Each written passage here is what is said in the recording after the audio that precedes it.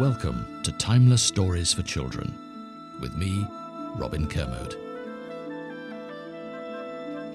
This is The Selfish Giant by Oscar Wilde.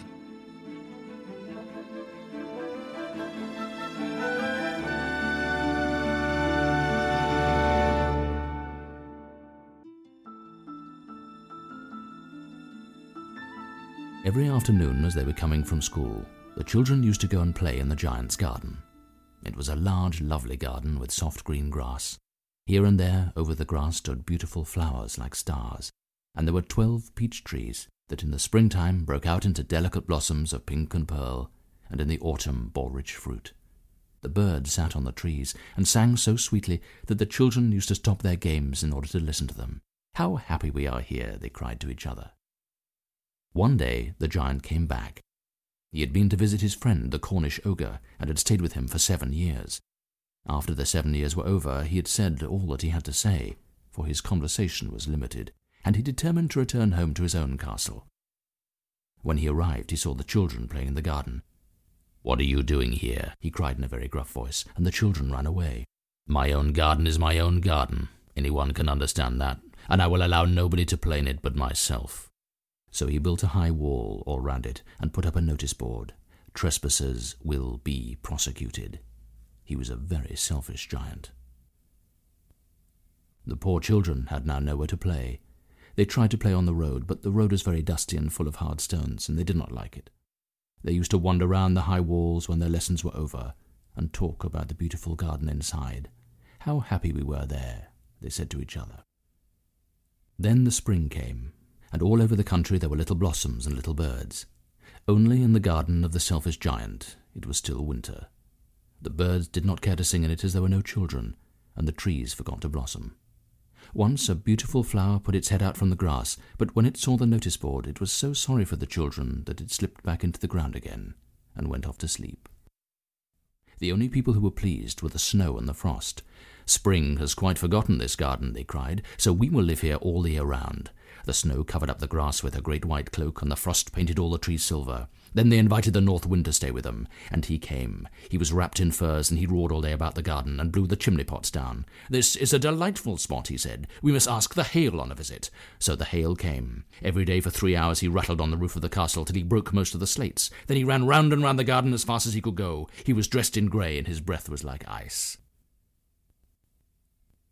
"I cannot understand why the spring is so late in coming," said the selfish giant, as he sat at the window and looked out at his cold white garden. "I hope there will be a change in the weather." But the spring never came, nor the summer.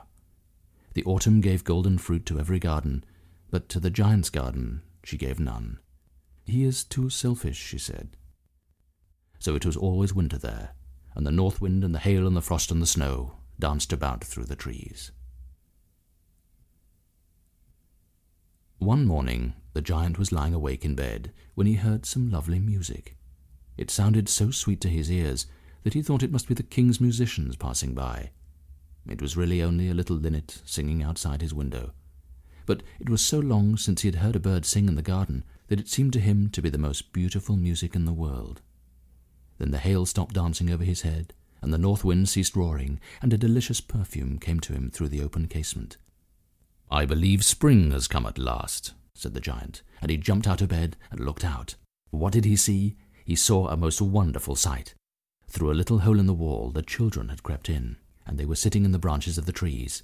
In every tree that he could see there was a little child, and the trees were so glad to have the children back again that they had covered themselves with blossoms and were waving their arms gently above the children's heads.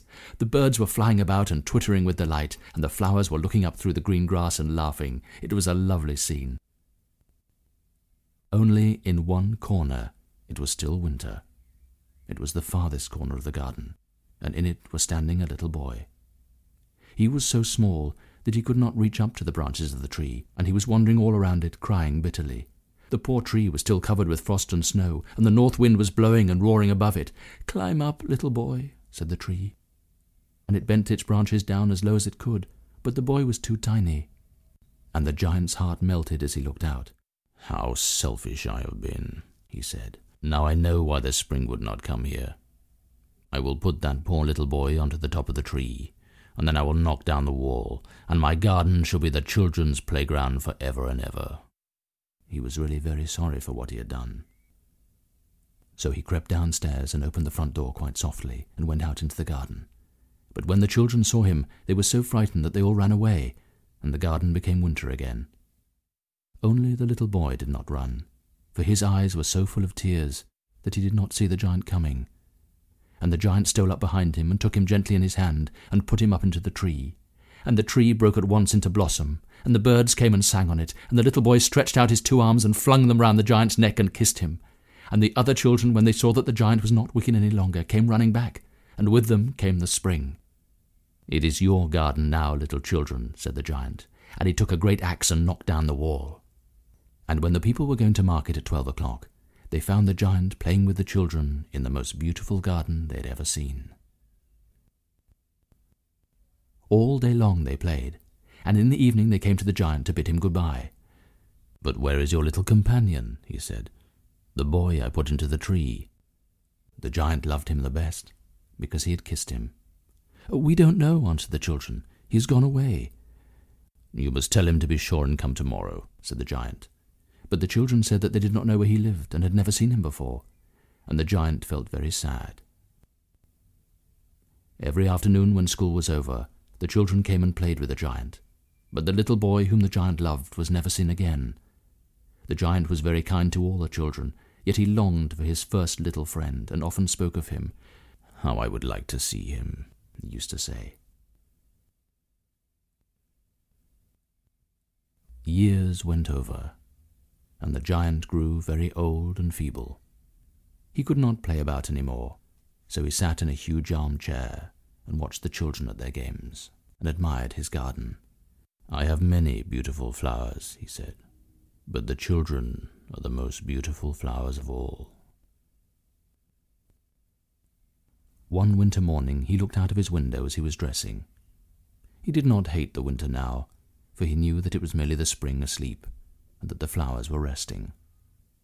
Suddenly he rubbed his eyes in wonder, and looked, and looked. It certainly was a marvellous sight. In the farthest corner of the garden was a tree quite covered with lovely white blossoms. Its branches were golden, and silver fruit hung down from them, and underneath it stood the little boy he had loved. Downstairs ran the giant in great joy, and out into the garden. He hastened across the grass and came near to the child, and when he came quite close, his face grew red with anger, and he said, "Who hath dared to wound thee?"